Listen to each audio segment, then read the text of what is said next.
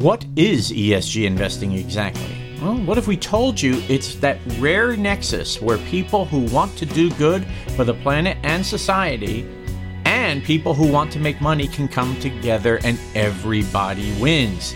It's a fascinating phenomenon. Trillions of dollars have been sunk into ESG investing, with more on the way. To tell us all about it, we have Jihan Hyde. She is the founder of Communique and an ESG communicator supreme, here on Dave and Darm Demystify.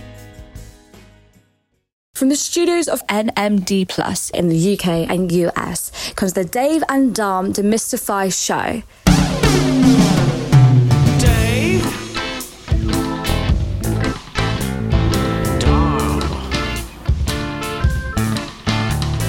Dave, Darm, Dave, Darm, The Dave and Darm Demystify show, making sense of the world of fintech and digital finance. Sit back and listen as the two Ds take a subject and chat it through to make it clearer and easier to understand. And now, here are your hosts, Dave Wallace and Darm Mystery.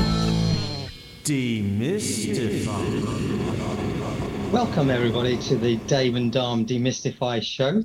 This week we're going to demystify ESG. And I'm not even going to define it right now because we have a very special guest who's a real expert in this field.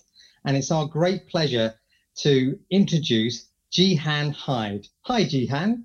First of all, thank you very much for inviting me. It's a real honor to be part of your podcast. So yes, my name is Jihan Hyde, and I am the founder and CEO of Communique. We are a startup that specializes in communicating environmental, social impact, and governance strategies.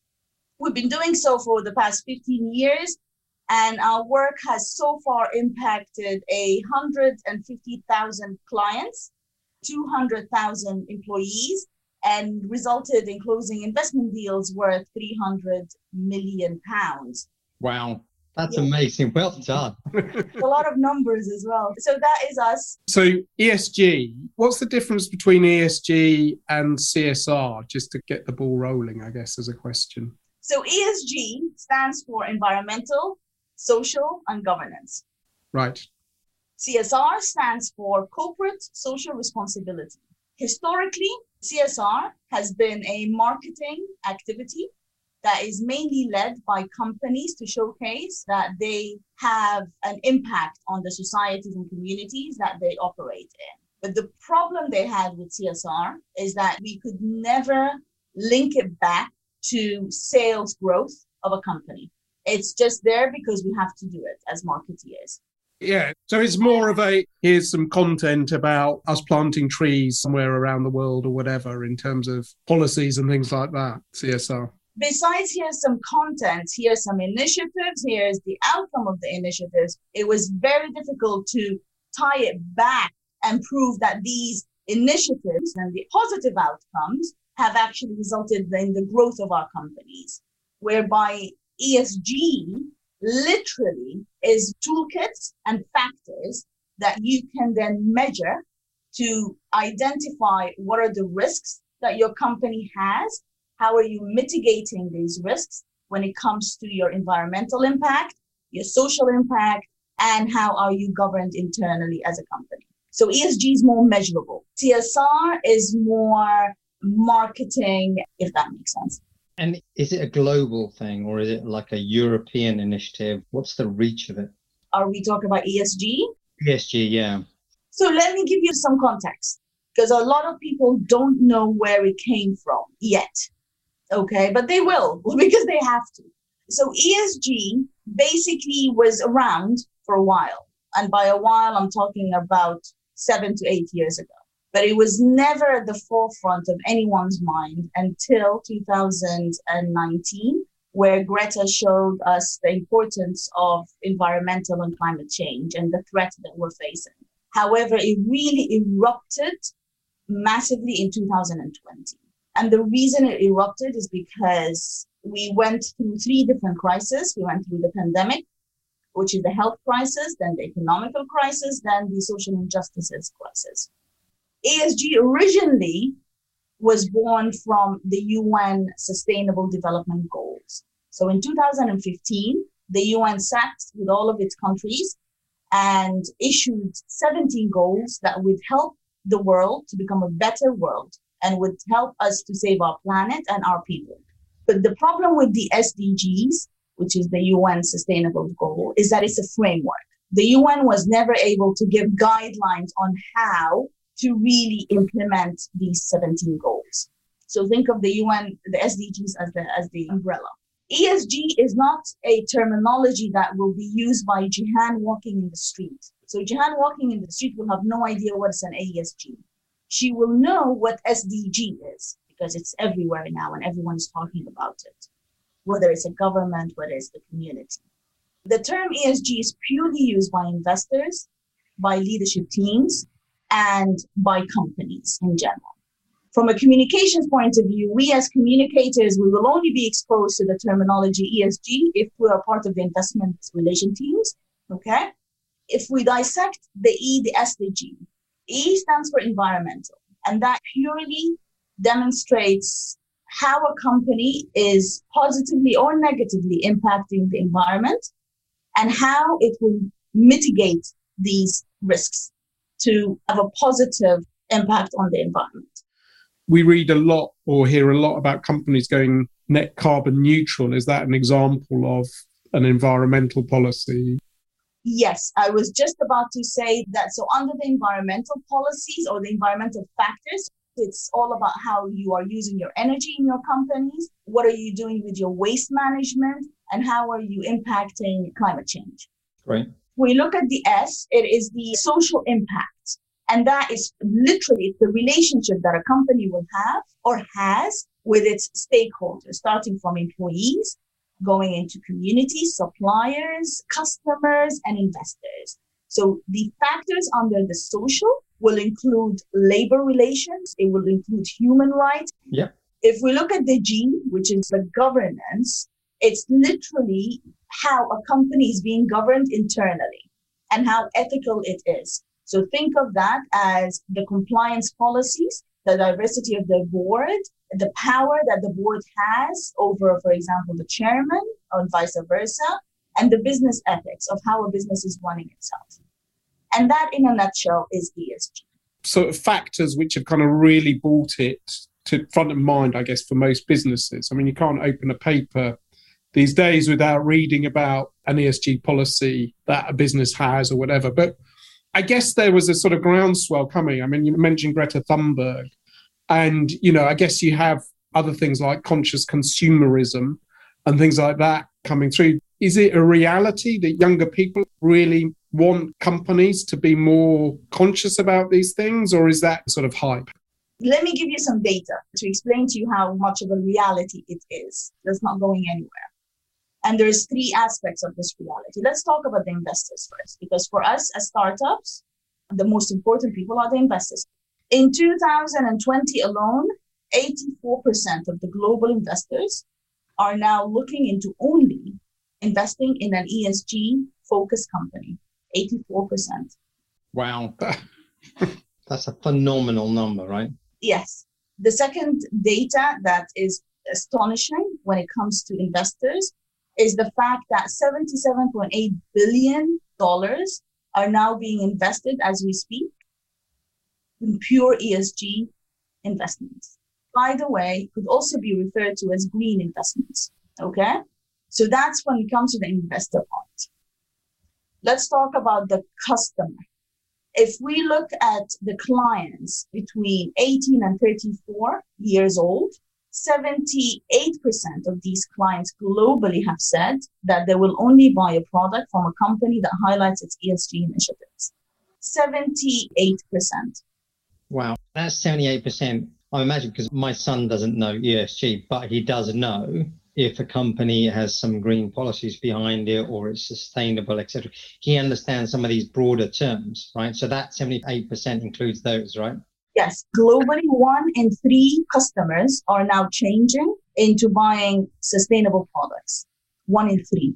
And I'm not talking about retail products. I'm talking about all products. So fintech is definitely at the forefront of these products as well. Yeah. If we look at women, 53% of the global women have said that if their managers don't have values that are tied into the environment or the social impact or ethics, they do not want to work for them. So that takes us nicely into employment. I just want to comment on that. For me, I would have thought those numbers might be the other way around, that there was greater consciousness, about equality with women. So I would have expected that number to be higher, and maybe the younger generation slightly lower, because maybe there's a feeling that they don't care so much. But it's surprising me that A, the younger generation do care that much, but B, it's not a greater percentage, that a woman that would feel, I want to be treated equally, else, I should be finding another job. But don't forget as well, Don, as women, we've always been shouting it, but we never had the backing of the society or the cultures to help us achieve this. Now, with COVID and the other two crises, we are stronger and we have the power now to really speak up. So I'm not surprised about the 53 as we speak, because I think this number is going to rise. Give it time. This is the social conscience coming through. The other thing that I think kind of part drives this is the fact that, the increased use of social media, people leveraging content over the web, right? That's raising awareness because things are much more easily accessible now in terms of data and information. Oh, absolutely. Absolutely. If anything, social media is, from a startup point of view, it could be your ally or it could be your worst enemy. And this is where the strength of communication and transparency and clarity as well is key when you are communicating ESG, because the new generation is not going to be fooled. They will have no problem challenging us as founders on how ethical and how authentic we are. I sort of worry about things like greenwashing, that, a lot of companies are just pumping out policies and content and it doesn't kind of match with the reality. But what you're saying, which I think is really true, is actually it's so easy now to hold companies to account and do that at scale in a way that wasn't kind of possible before. And I think, the reality, if there is a degree of BS around this stuff, people will kind of smell it out very quickly.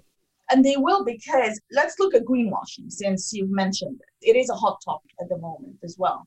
If we look at the history of greenwashing only existed in the 80s, to be exact, 1986, by a man called Jay. He went to a hotel, and the hotel basically said, can you please reuse your towels to help us preserve the environment? But then what they failed to say as well, by the way, while you're helping us save the environment, we're actually having a massive development next door that is killing half of the sea life. So that's greenwashing for you. Basically, it's a marketing stint. It's a marketing strategy that creates a false impression about your products, about your services, and about your sustainability. This comes on to the third element, which is governance, right? Not just governance. We have to also look at, why is there greenwashing? The reason we have greenwashing is because there's lack of data. That's one of the difficulties that I, as a communicator, face when I am trying to communicate an initiative. I don't have the right data, and no one does, by the way. If anyone tells you they have the accurate data, and specifically when it comes to the environmental impact, they're not telling you the truth. The second problem as well is the technicality of ESG. It's too technical for communicators to really be able to decipher it. But the key to greenwashing is to be able to have the guts to say, actually, we have the data, but we're not sure that it's the right data, but this is what we want to achieve. And this is how we want to ask you to help us to achieve it. So greenwashing can easily be overcome if you're transparent, if you're clear, and if you're concise in the way you're communicating your sustainability efforts. And what's interesting is that one of the ways that you could figure out how a company is greenwashing is by the language they use. So if you look at companies who are using, let's say, we're eco-friendly, what does that really mean? You're just using a big word to explain something that you obviously don't have any proof of. Or we're sustainable. Really? What does that mean? How are you sustainable? Show me how. So these are the words that you, as consumers, we need to look for. And that would be the first part to highlight the danger that they're just greenwashing. Which brings us on to one of the sectors you're focusing on is fintech. And I think, what we've seen is certainly in the UK and Europe, a proliferation of new players. I guess in many cases, mentally, I'm thinking new players, new kids on the block, they're bound to be a lot more kind of ESG focused. So I was kind of interested, why did you think about focusing on the fintech industry? The reason why I focused on fintech is because I saw the potential that it has to save our planet and to better our lives as a society and a nation. And specifically because I'm from Africa, I could see its impact on eliminated poverty very quickly. And I wanted to be part of that movement, to be part of the movement that would help touch on every goal within the Sustainable Development Goals. So to give you an example, fintech can help eliminate poverty. We've already seen this with all of the payment apps in Africa. Fintech can help tackle climate change. There is a recent acquisition by a very famous incubator called Y Combinator, and they just bought an app that would help us calculate our carbon footprint. I could also see eliminating discrimination and improving equality.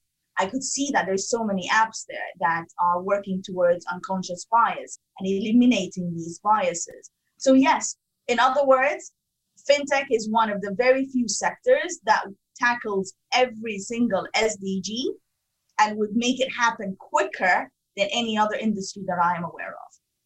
It's a very interesting perspective. And again, it's not something that the average consumer would kind of think maybe these new kids on the block, they're going to be a lot more thoughtful about these things. But it's kind of interesting that actually it's sort of starting to play out as the reality. What's your view on the current state of play in terms of ESG with some of the neobanks that are out there, or challengers, or whatever people like to call them? I do have a lot of opinion. If you look at the new kids in the block, and you know how I do like my data, the new kids on the block, they're equivalent of $4.7 trillion at the moment in the market. $1 trillion. Okay? So they're very rich new kids in the block. These are like Monzo, Starling, Revolut, people like that, right? Yes. So recently, Communique, a research piece on what are the top 10 neobanks in the UK and Europe doing when it comes to ESG initiatives. How are they communicating it? What part of the SDG are they focusing on? What tone of voice are they using? And what are the channels they are using? And based on that, we then identified what are the gaps that they really need to fill. And the majority of the ESG initiatives, first of all came up last year. The banks that we looked into, they included Bank, they included Lunar, they included Monzo, N26, Neon, and Revolut, and of course, Starling. So these are some of the banks that we looked into. The majority of the banks, and I mean 99% of these banks, only focused on ESG initiatives last year.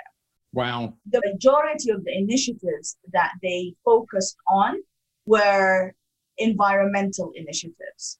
Are they walking the talk or just talking at the moment? Well, that's the problem. That's the gap that we identified. They're talking the talk, but not walking the walk. Yeah. And what was surprising is that they generated so much hype around these initiatives, and everyone were with them in the movement, but they left their customers hanging by not explaining where are they now with the initiative. Yeah. It was Starling saying we're opening branches. People go, oh, they're opening branches. It turns out if you did something, they'll plant a tree. So did you manage to find out how many trees Starling had planted on the back of that piece of marketing? Yeah. It was nice, good intent. But if you look at Ant Financial, over 1 million trees, right? That's a meaningful dent. So yes, interestingly, we found what piece of trees that they planted. Okay, so they planted, and I have the data here. The bank made a one-off donation of 2014 trees to Trillion Trees to mark the year that they were incorporated. And that's all we know. Wow. There is no information whatsoever on how successful were the referrals, because it was a referral scheme. If you refer a friend and that friend opens an account, we will plant a tree. So that was the scheme. If you refer the friend, they will plant a tree, but also pay £3 to the WWF in the UK. And that's all we know. We have no idea how many trees exactly have been planted, how many refers have been made, how successful it was. We have nothing. So going back to your definition at the beginning, that sounds more like CSR, right? ESG would have said, we've done something good, and here are the facts behind it to back it up, right? Exactly. Actions speak louder than words. I certainly looked at Monzo and some of the things that they were doing. I just thought, look, some of this stuff costs money and actually, can be difficult, right? Especially when you don't have branches. But they went out of their way to create an online process for refugees to be able to open a bank account. Now, look, I don't know how many people signed up, right? That would be good to know. But at least that process was there and you can actually go on and try it. Whereas other people are talking about, saving the planet and doing X, Y, and Z. But actually, we don't see the actions and the quantifiable numbers. That's generally like what your research is highlighting, right? Absolutely. Absolutely. Just to throw something out there. Is Monzo really being ethical and they want to help the community by opening an account for refugees, or are they being smart because they have touched a market that no one wants to touch? But we have to be very skeptical as well. We have to understand why are they doing that and what is the outcome of that. So I'm originally from Sudan.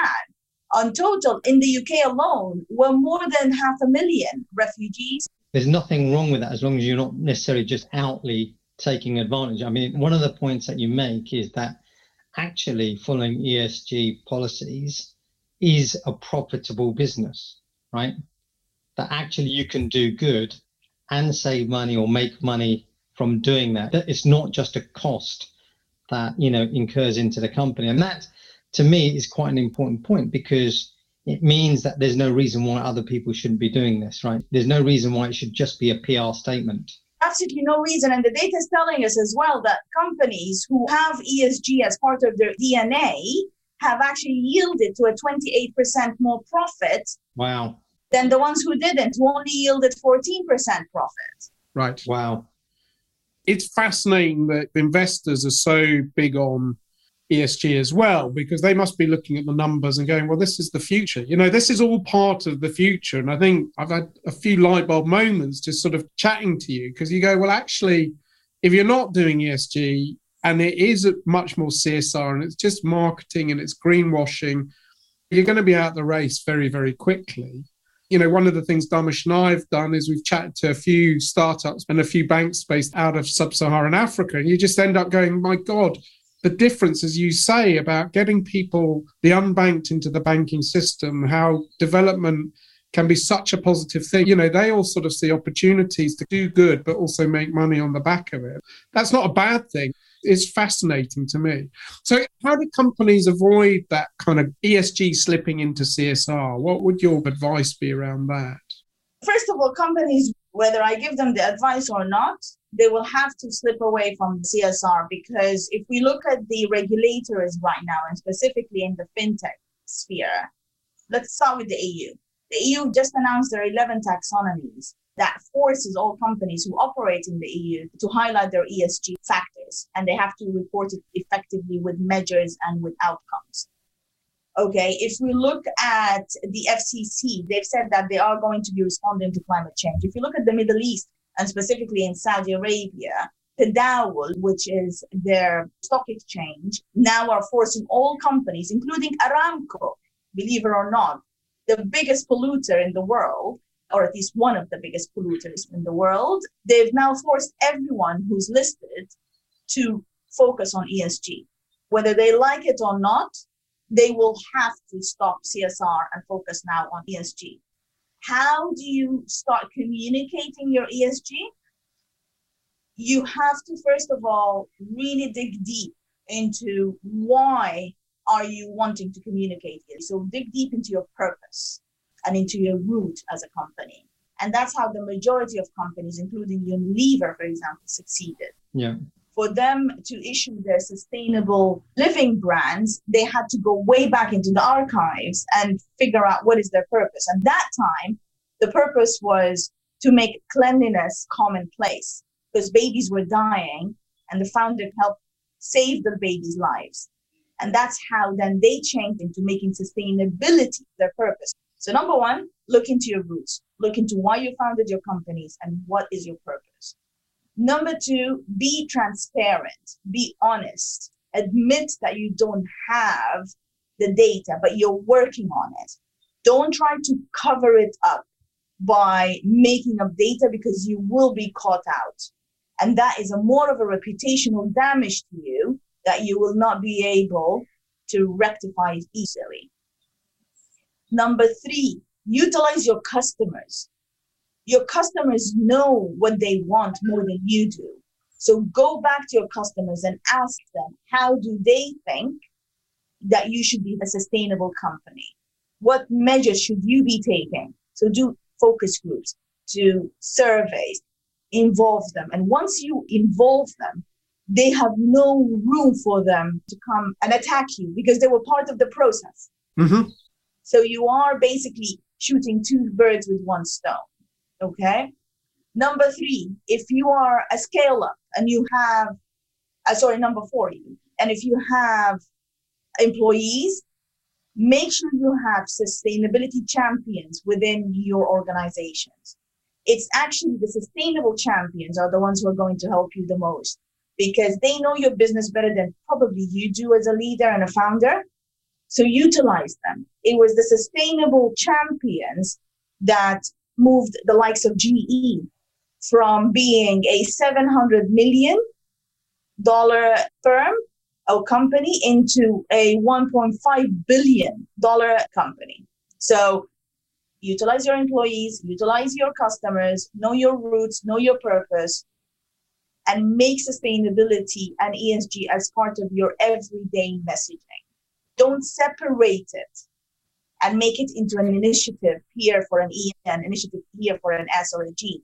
Communicate it as a holistic story so that people can relate to it. My huge takeaway is about, making this thing measurable. If it's measurable, then you become accountable. And I think that's a massively critical thing. Your advice, it sort of sounds oddly like branding in a way. Companies have to go back, have a look at their brands, their purpose, and look at how do they make that something that they kind of live through action, So it's been fascinating. There's also the way you report it, because each industry has different reports and factors that they need to measure on. And so, for example, Dharm, in your world, the property tech world, you have a report called GRESB, and we talk about acronyms, okay? Which basically stands for the Global Real Estate Sustainability Benchmark, specifically for property tech or properties in general. Whereas the majority of companies, they use another type of reporting called GRE, which is the Global Reporting Initiative. That's the most holistic report. But even when you write your report, make sure that you tell a story and it's not just pure numbers. Yeah. That report is your window to the world. That's where your employees or potential talents will read when they join your company. That's where your existing employees will read to become your ambassadors. And that's where your customers will read to understand should they buy from you or not. So yeah, it's not easy. It's not an easy thing to communicate, but it's also not impossible. Brilliant. Brilliant. I mean, look, you've covered the whole area of ESG, and I dare say we've just dipped our toe in the water a little bit, but what you have done is demystify what ESG is and how to communicate and how to start within your own organizations. No doubt every listener can contact you and get more detailed information if they want to, but I would certainly urge everyone to look out for the research report. I, for one, would definitely be picking up the FinTech one to have a good look at that. But from me and Dave, thank you so much for coming onto the show and sharing all this wonderful information. Definitely the facts were really interesting. Thank you. Thank you very much. Thanks so much. Thank you for tuning in to Dave and Dom Demystify. We hope you join us next time and check back in the weeks ahead as we build our podcast vault on SoundCloud. Be sure to connect with Dave Wallace and Dharmesh Mistry on LinkedIn. And until next time, ciao and have a marvellous week.